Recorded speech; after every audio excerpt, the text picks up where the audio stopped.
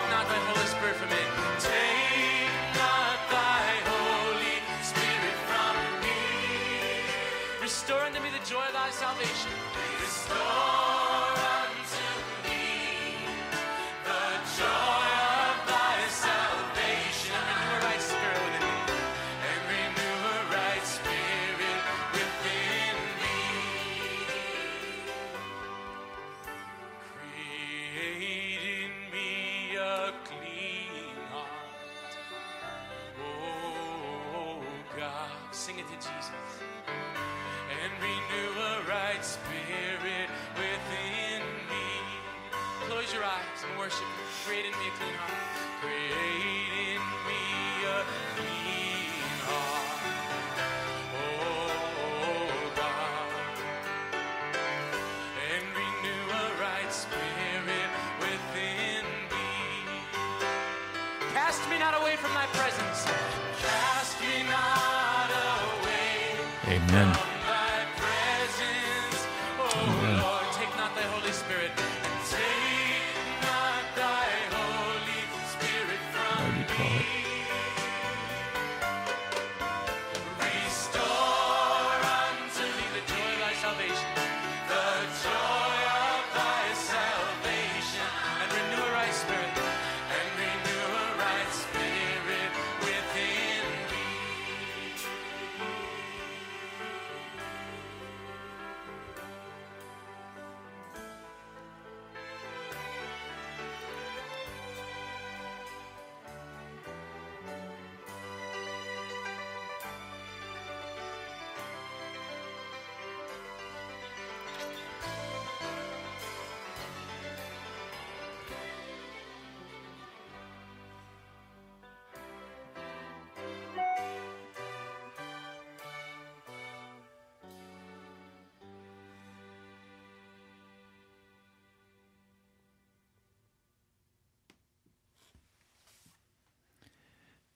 Welcome to Pilgrim's Progress. I'm Ray Greenlee from the National Prayer Chapel. The message today is Prepare to Meet Thy God. It's a very sober time. Philadelphia was burning last night. Walmarts were being looted and burned. Washington, D.C., rioting, wicked men and women, thugs, thieves. Portland, major cities across America being destroyed, burned out, police injured, forced to leave. The Guard called in Philadelphia. All of this just a beginning of what we're going to see in the coming weeks. And how does the church respond?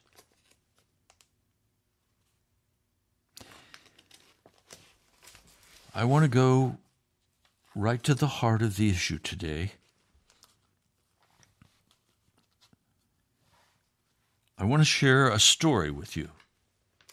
I've shared it before on the air, but the Holy Spirit prompted me this morning to lay aside what I'd planned and to share this story. It comes from a book, a Logos classic. The title of the book is Remarkable Miracles by C.G. Bevington. He was a holiness evangelist that ministered mainly in Ohio and in the South, Chattanooga, the 20s and 30s, 1920s, 30s.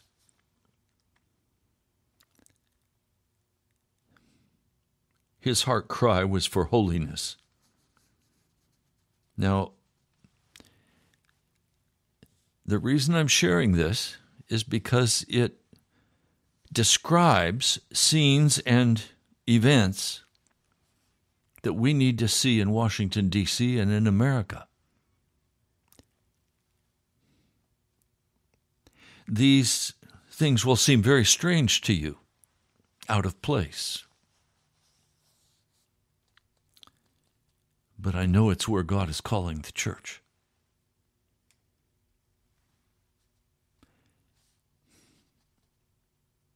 We are in the last day where Jesus is clearly speaking to the church and saying, through his prophets, through his pastors,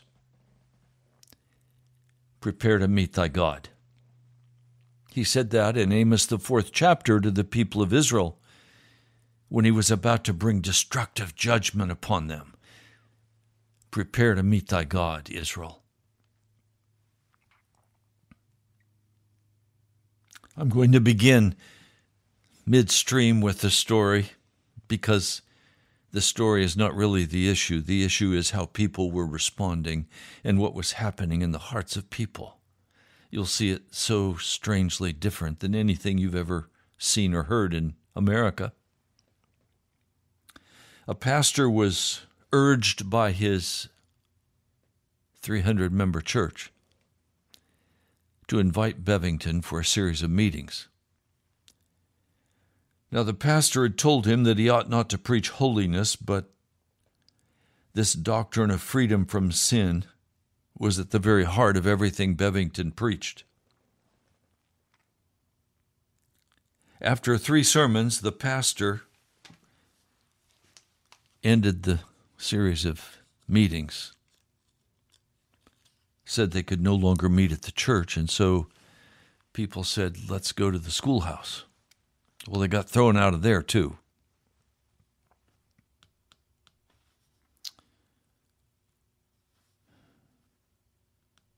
That night, Bevington went to the home where he was staying. It was a cold winter night just before Christmas. He found the house where he was to stay that night dark and his suitcases sitting out in the snow by the gate.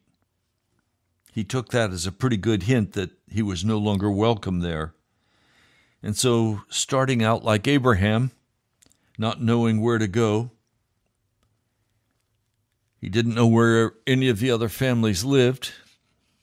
And of course, he had no GPS or telephone. And so he set out walking Now, as he's walking, trudging in the snow, he was very cold. So cold that men had been cutting solid ice 22 inches thick out of a farm pond. He soon grew tired of carrying these heavy suitcases. One was filled with his books that he sold. He set the suitcases down and he prayed, "Lord, where am I going?" The only answer he received is, "What is that to thee? Follow thou me." "Right," he sighed, and he picked up his suitcases and he started on. He found himself in sort of a lane where great furrows had been cut in the road from drawing the corn out of the field in the fall. He couldn't see these deep ruts as they were filled with snow, and so he fell many times, cutting himself on the ice, and his face was bleeding in several places. His hands were so icy cold he could barely stand it. And he cried out to the Lord, and he said, "Oh God, where am I going?" Again the same answer, "What is that to thee?" So on he trudged. I won't share the full story, but he found a straw stack, a huge one. He dug in about 10 feet, about 3 feet above the ground, and brought his suitcases into that snuggle place inside of that haystack, and he slept there. Now, the next morning, when he got up, he found he was but a short distance from the house where he was to hold the next part of the meeting. When he got there, he found that there were 25 people there with saws and horses, and they were sawing up logs and making seats for the house. He asked the man who owned the house, "Is this the only 2 rooms you have?" And the man said, "Well, what's the issue? These 2 rooms will hold more than the schoolhouse." "No, is there a room upstairs?" he said. "Yes, but it's an unfinished attic. What do you want to go up there for?" "I want a place to pray." So he found the door at the ceiling that went into the attic, and he had a ladder, and he climbed up in that cold room, and he lay down and immediately burst into great sobs and tears.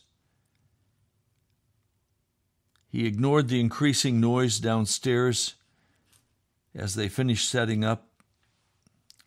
Finally, after many hours of prayer, he saw that it was 9:30 p.m. So he went down the ladder. There were about 100 people waiting for him. But he said, "I had no message. I only had a great burden that souls be brought under such conviction that they would see their real condition and fly to the Son of God for refuge."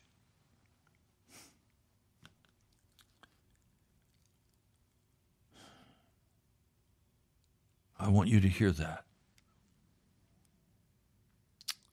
It's time to prepare to meet our God, and that means finally getting serious about our real spirit condition and not listen to the popular preachers of the day lie to you about the sinning Christian.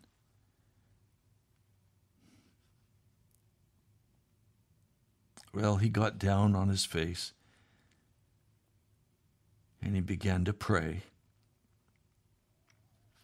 In about a half hour, the pastor's son came to him and said, "Are you going to preach? There are over 100 people here. Everyone's waiting for you to preach." All I could tell them is pray. Pray.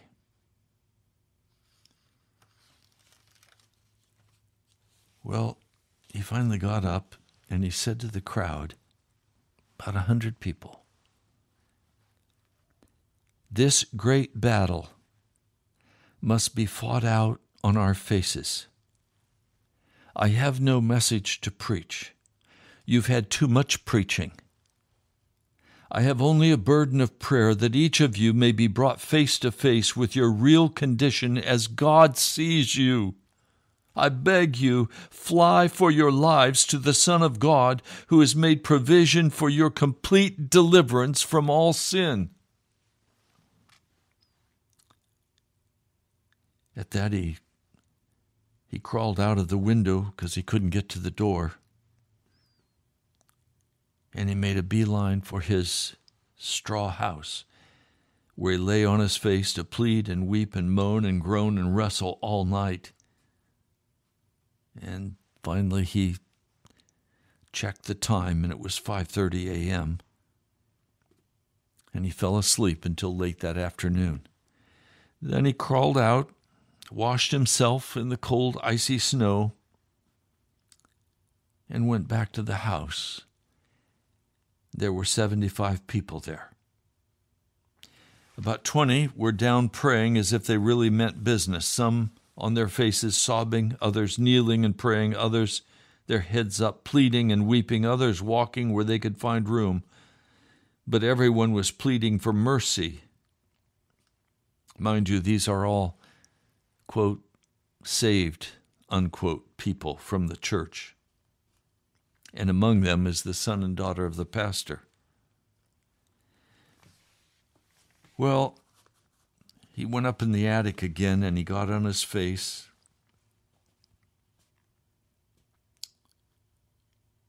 And they all asked him to please come down and preach. He said, "No, I'm just going to pray." This reminds you of the story of William Seymour at Azusa Street. He'd got up at the pulpit and he'd put his head under the table, and all he'd do is pray for conviction of sin to come upon the people. That's what I've been doing. I've been praying and asking God to bring conviction on your hearts. I'm tired of the proud and the arrogant, hard-hearted.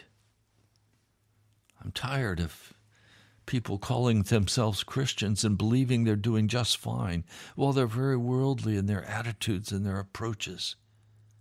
We're in such trouble in the church. We're in such trouble when we say this is a ministry, but it's really just a business for money. Saying we're Christians, but what we're really about is lifestyle and comfort. It has to change. We can't go on. We can't go on like this. There has to be a change. They said to him, well, people are going to get tired of this and they're just going to leave and not return, and then all of this work will be for nothing. Well, here was more logic to contend with, but I remained where I was. I could hear them praying and singing. About 10 p.m., I went down and found about 40 people who had finally gotten serious about their sin. And these included the pastor's son and daughter. He again slipped out to his haymow where he lay on his face to plead with God for them. And he held on, prayed all night. Finally, at 6 a.m., he rolled over and he slept all day again.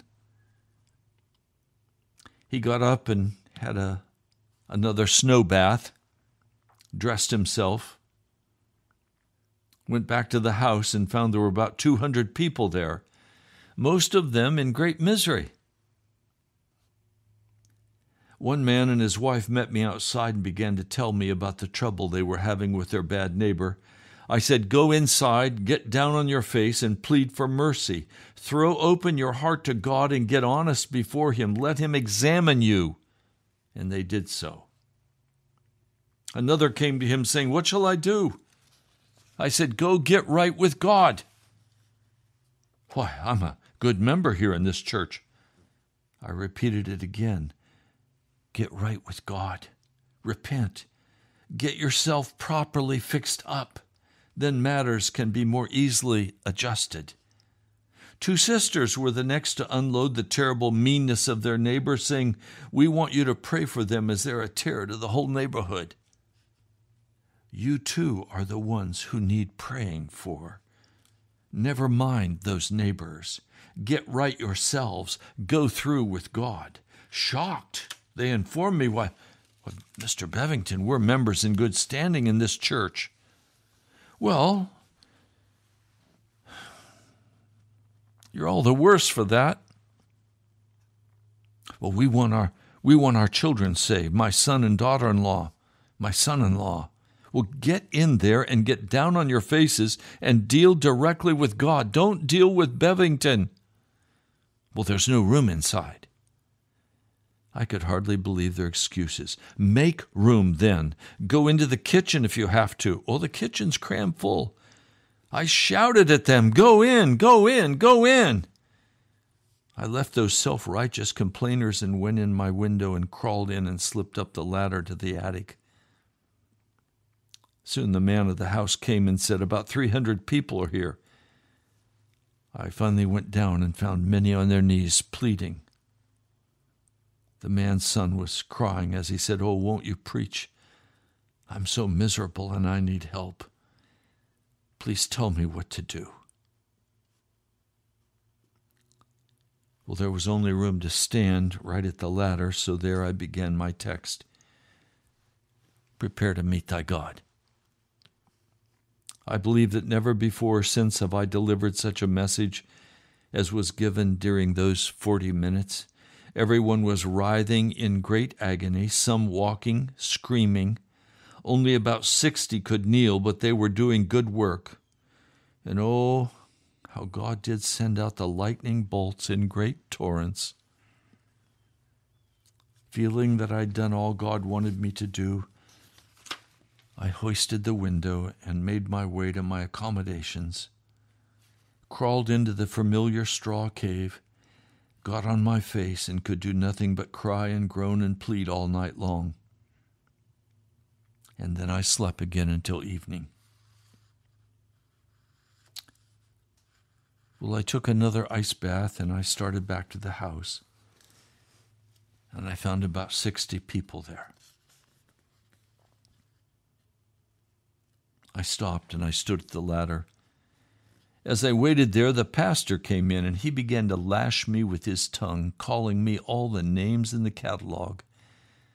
I was somewhat accustomed to such verbal expressions, so they didn't disturb me. I just remained speechless through it all. He finally wound up by ordering every one of his members out of there with the command never to return. Everyone arose and followed him out except his son, the man in the family of the house, and one other man in his family. There were about 16 people left in the house. Suddenly I knew I was to preach, and so I did. I preached on the judgment and the wrath of God. The son, the man of the house, and his wife and the others prayed through by early morning. We had a blessed time, and that son did some wonderful preaching that night. Now, I went out again to my straw hotel, and I laid and wept and prayed for these people until noon, and then I went back to sleep. I went back that evening and found 22 were there, but all 22 were down on their knees, on their faces, pleading for mercy. Except those who had gotten through, and they were on their faces pleading for entire sanctification, that is, to have even the old nature removed from their hearts.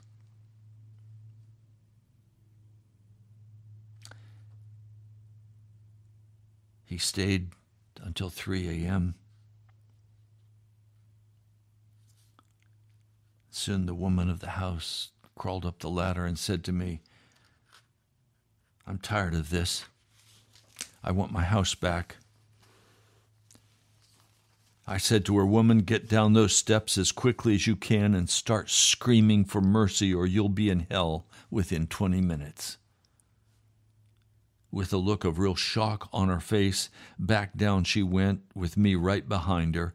I tell you, she changed her tune. In 40 minutes, she struck fire. And then she preached until daylight. That brings me to the 8th day.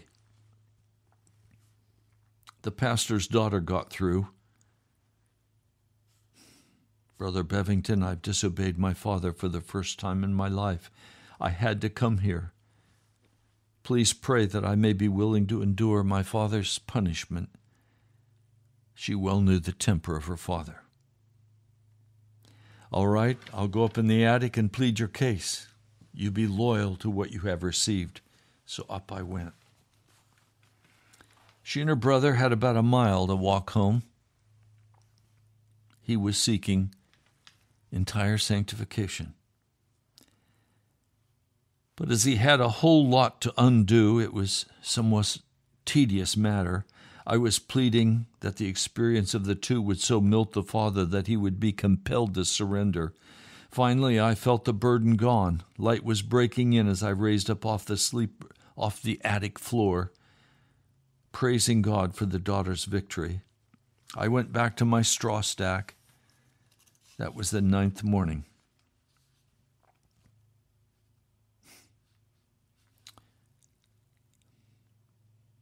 The son and daughter arrived home. They went into the bedroom where their father was sleeping. He believed his daughter to be upstairs in bed, but she called out to him and said, Father, I disobeyed you last night. I just had to go back up there or go to hell. Now, Father, I'm ready and prepared for my punishment. The son was standing at her side with his head bowed, pleading for salvation of his father, the pastor. Go to bed and let me alone, the father shouted. No, Father, I want my punishment. I disobeyed you, and I'm ready. At that he gave a yell and bounded out of bed and fell on his knees and began to cry out to God for mercy. The son and daughter dropped on their faces, and in 10 minutes their mother climbed out of bed beside them, and she cried, Oh, children, pray for me too. I need what I believe you both have. So they wrestled in prayer until the following afternoon, when the mother prayed through. Did you hear that? This pastor and his wife, with their children, prayed through the entire night until the afternoon of the next day. The father still did not get through, but he came and asked us back to the church that night.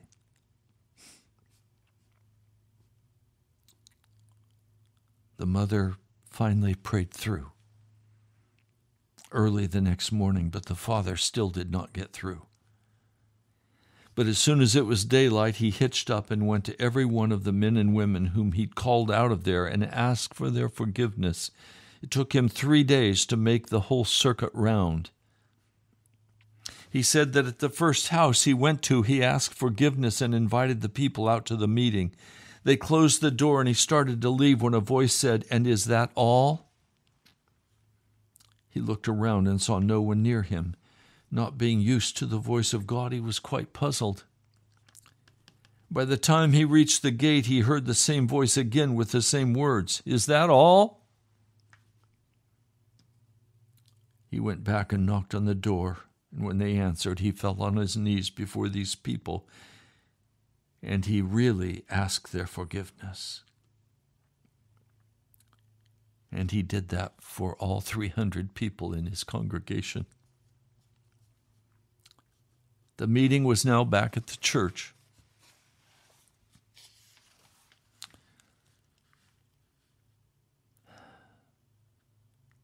Now what happened is that it took the pastor 5 days to make restitution and to finally pray through in victory. I wanted to read what Bevington actually wrote. There were several incidents in the pastor's seeking that were of interest, as he took 5 days and nights to kill him out. He rolled on the floor, he perspired profusely, he made restitution and put up quite a struggle, but he finally got through, and he was a wonderful witness for several years.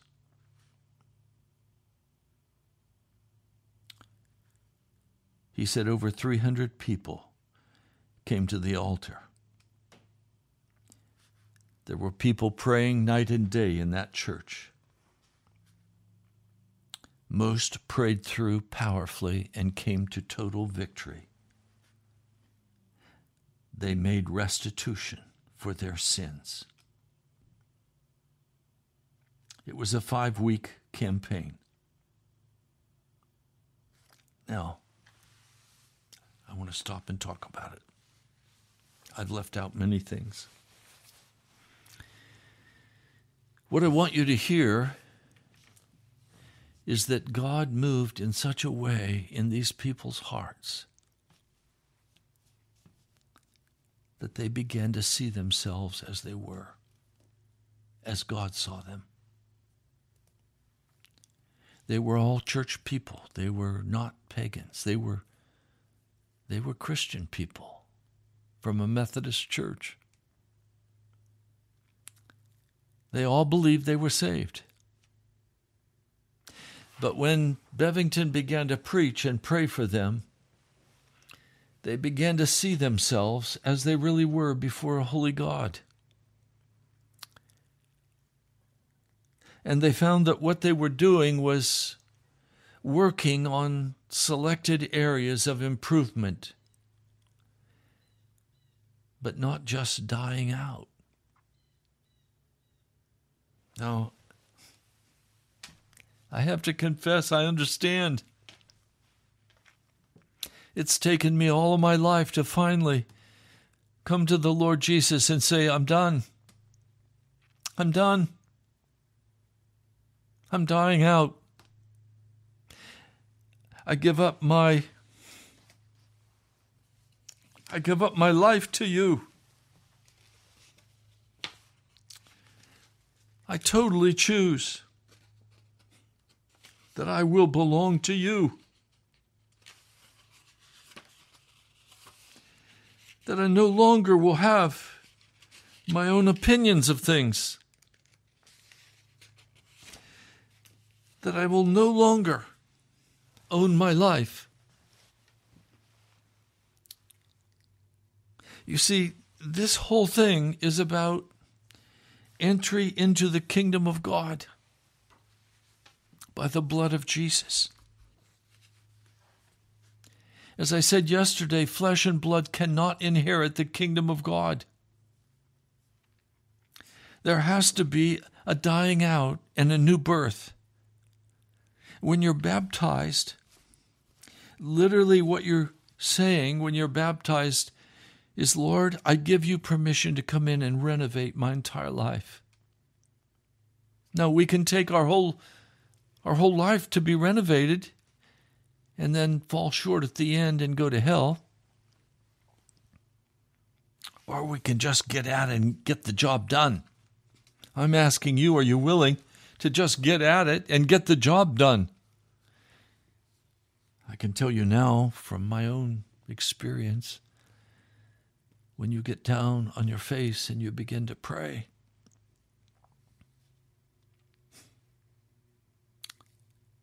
it's going to seem like the skies are brass. It's going to seem like God's not even there.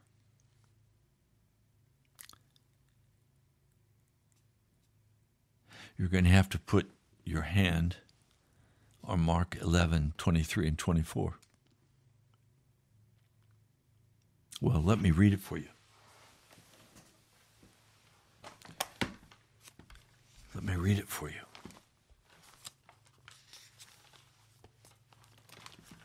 Mark the 11th chapter.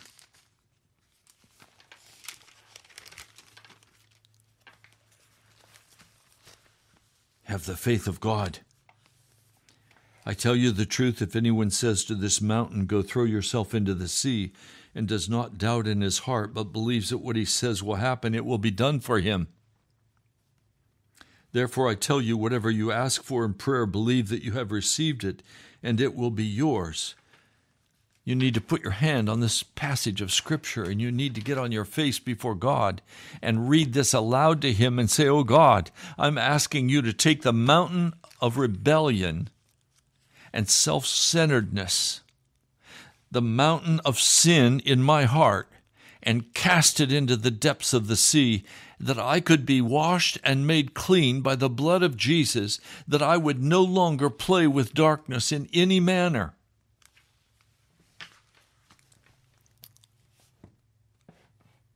Now, if you're like I have been in the past, you would have those favorite vlogs that you would go to, or you would have those favorite places you'd like to go on the internet. But if you're honest with me, many of those things that you've been going to are not really clean. And they tempt you to sin. Or they stir up your sentimentality, your emotions.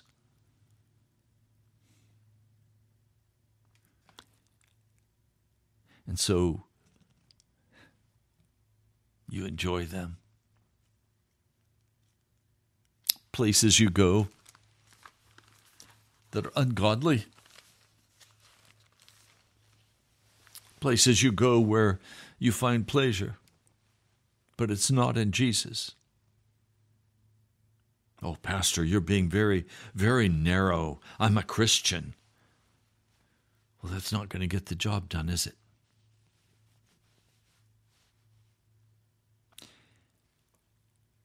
You're going to have to put your hand on that promise. Because you probably don't have anybody in your life who really knows what the inner heart is. And you probably have been able to hide very well the wicked old person that resides in your spirit that you deal with day after day. The Scriptures say you can be washed and made clean by the blood of Jesus. Are you willing to put your hand on this passage and pray it and ask, oh Lord, remove this mountain from my heart? The mountain of unforgiveness. It could be a wife that has left or a husband who has gone. It could even be you're angry at God. It could be a sickness that you are so discouraged about. It could be a lack of money that you're angry about, that you're depressed and discouraged. The devil stole your joy away.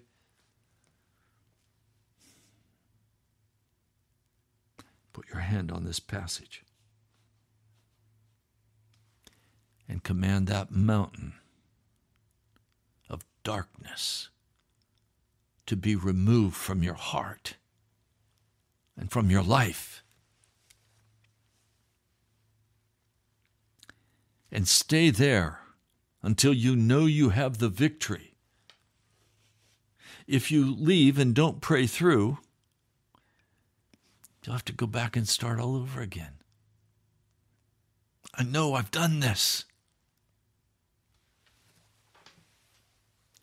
Where you pray, and it seems that heaven's gate is shut, and you can't make it through. And there's only one way to make it through, and that's to stay there in the presence of God and plead His promises. Ask Him to convict that heart that has no conviction. Ask Him to reveal the true cause of your anguish and your pain. Ask Him to come and deal with you, to do heart surgery, Stand on the promises of God that this mountain of sin can be removed from your life, and the old man can be removed from your spirit, that you could be a totally new person in Christ Jesus. Can I tell you, Jesus loves you. And he wants to wash you and make you clean.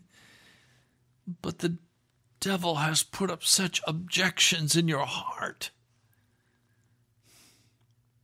The devil has surrounded you with people and things and events and everything to distract you.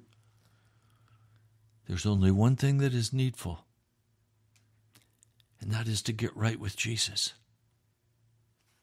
That's it.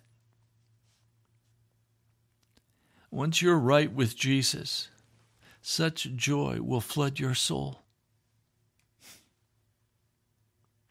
You will know the peace of God ruling in you.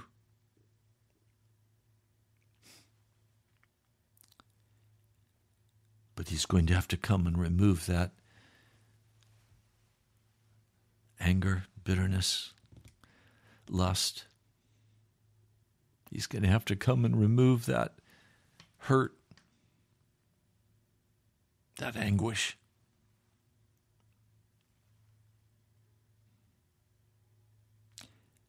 I have to pray until peace comes in my heart. And then I know Jesus has heard me. This morning I came in the prayer closet again. I always do. And I began to pray for you.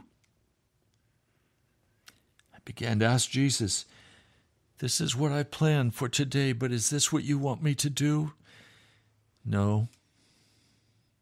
And I was hesitant to read this story because I've gotten feedback from people who say, don't read us stories, just teach the scriptures, Pastor. No, you don't need any more scripture teaching. You need Jesus, and you need to fall under deep, heartbroken conviction and be cleansed and healed and made new. Many of you are fat on the gospel of Jesus. You haven't won anyone to Jesus. You've been very quiet. You've been ineffective in your ministry. Why? Because you've not been baptized in the fullness of the Holy Spirit. You gave God permission to work in your life, but you've hung on to those hard edges. Some of you see God as a hard man. You have to bear the consequences of your sin. No. That only says you've not prayed through yet. Jesus bore not just my sin, but my consequences on the cross of Calvary. And now anything I go through is the discipline of the Lord to teach me to give way to him. I heard a man talk about the entrance to the freeway.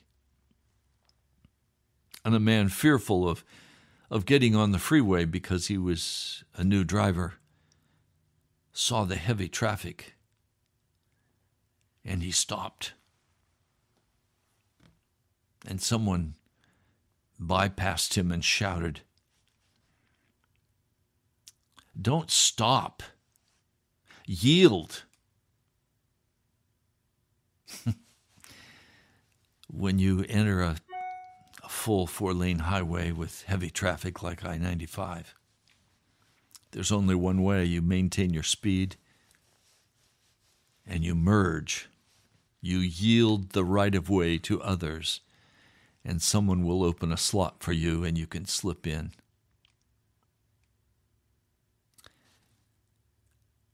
Well, many of you have stopped. You've been afraid to go any further with the Lord, and you haven't known how to go any further with the Lord, so you've stopped. Well, the way you go further with the Lord is you yield. You humble your heart. You yield the right of way to the Holy Spirit, and you let him cause you to be merged with the work of the kingdom of God.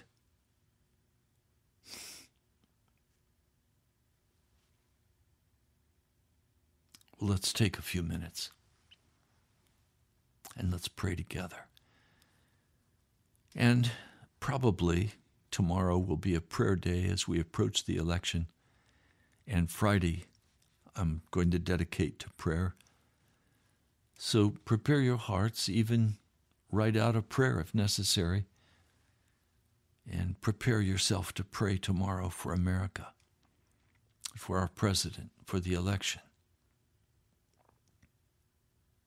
Let's pray now.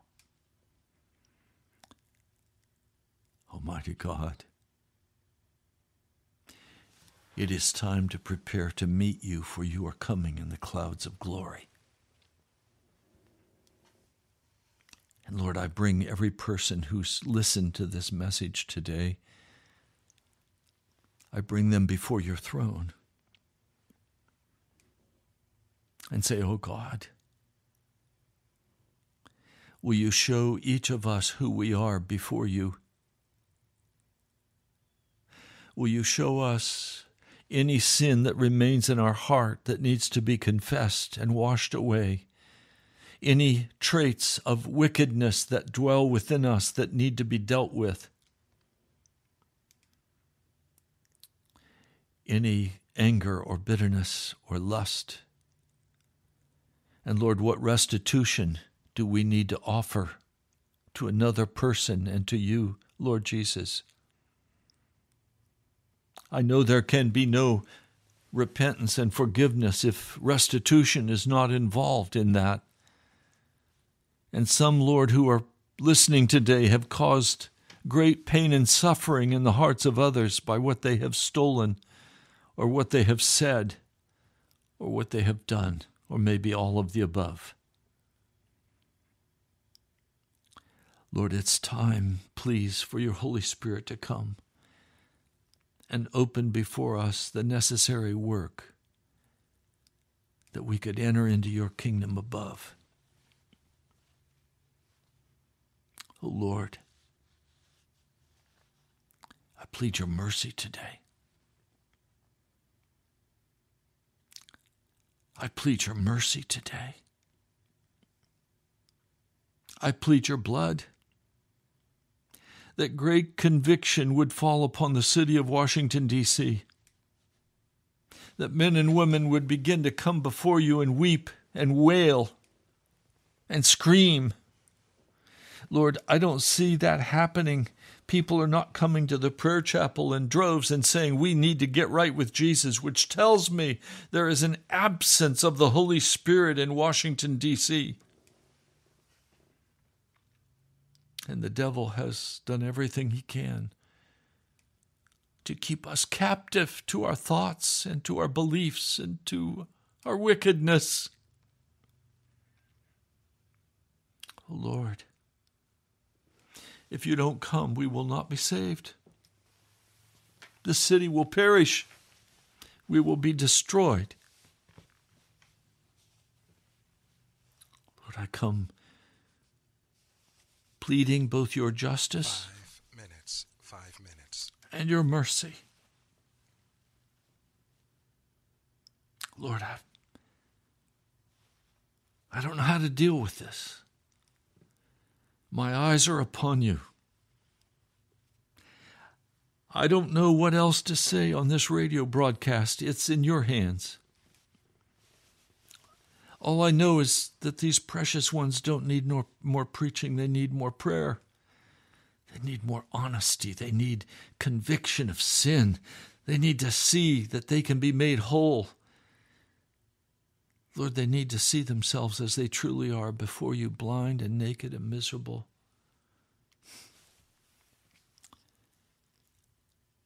Lord, would you come and speak to your people?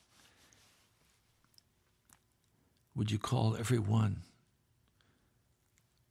to be crucified with you, Jesus?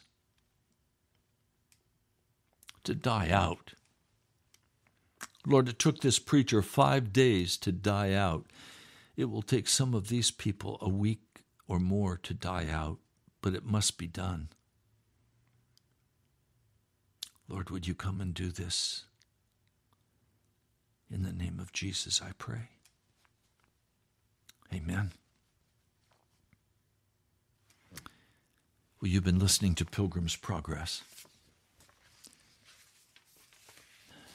I'll be praying for you today and tonight. I'm praying for you. I'm praying that you will finally lay your hands on this promise of God and command this mountain of sin to be removed from your life and believe that he can do it and wants to do it. That he wants to wash you and cleanse you and heal you and restore you and fill you with his joy and with his peace. But you're going to have to pray.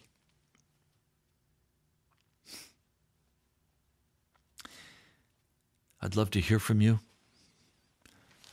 I just got a wonderful note from Gail.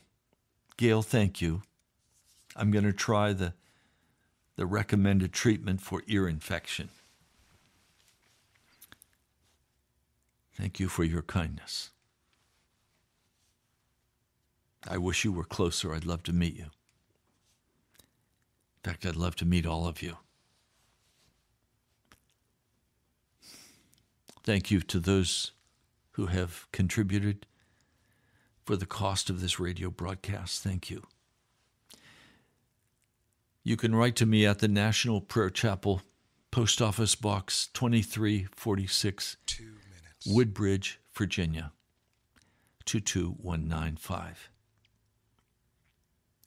National Prayer Chapel, Post Office Box 2346, Woodbridge, Virginia, 22195.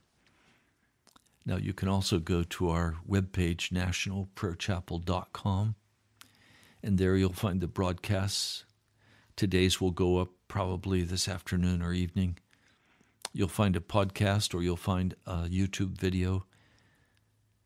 Or if you'd like to see all of the videos that are available, you can just type in Google National Prayer Chapel or Ray Greenley YouTube, and you'll find all the videos of the past, over 1,000 of them. Would you subscribe to our channel? If you're on the YouTube, would you just subscribe and hit the like button? I'm looking forward to meeting all of you. Thank you for praying for me. I'll be praying for you. Tomorrow will be a day of prayer. I hope. God bless you, my brother, my sister. I love you. I'll talk to you soon. Now unto him who is able to keep you from falling and to present you blameless before the presence of his glory.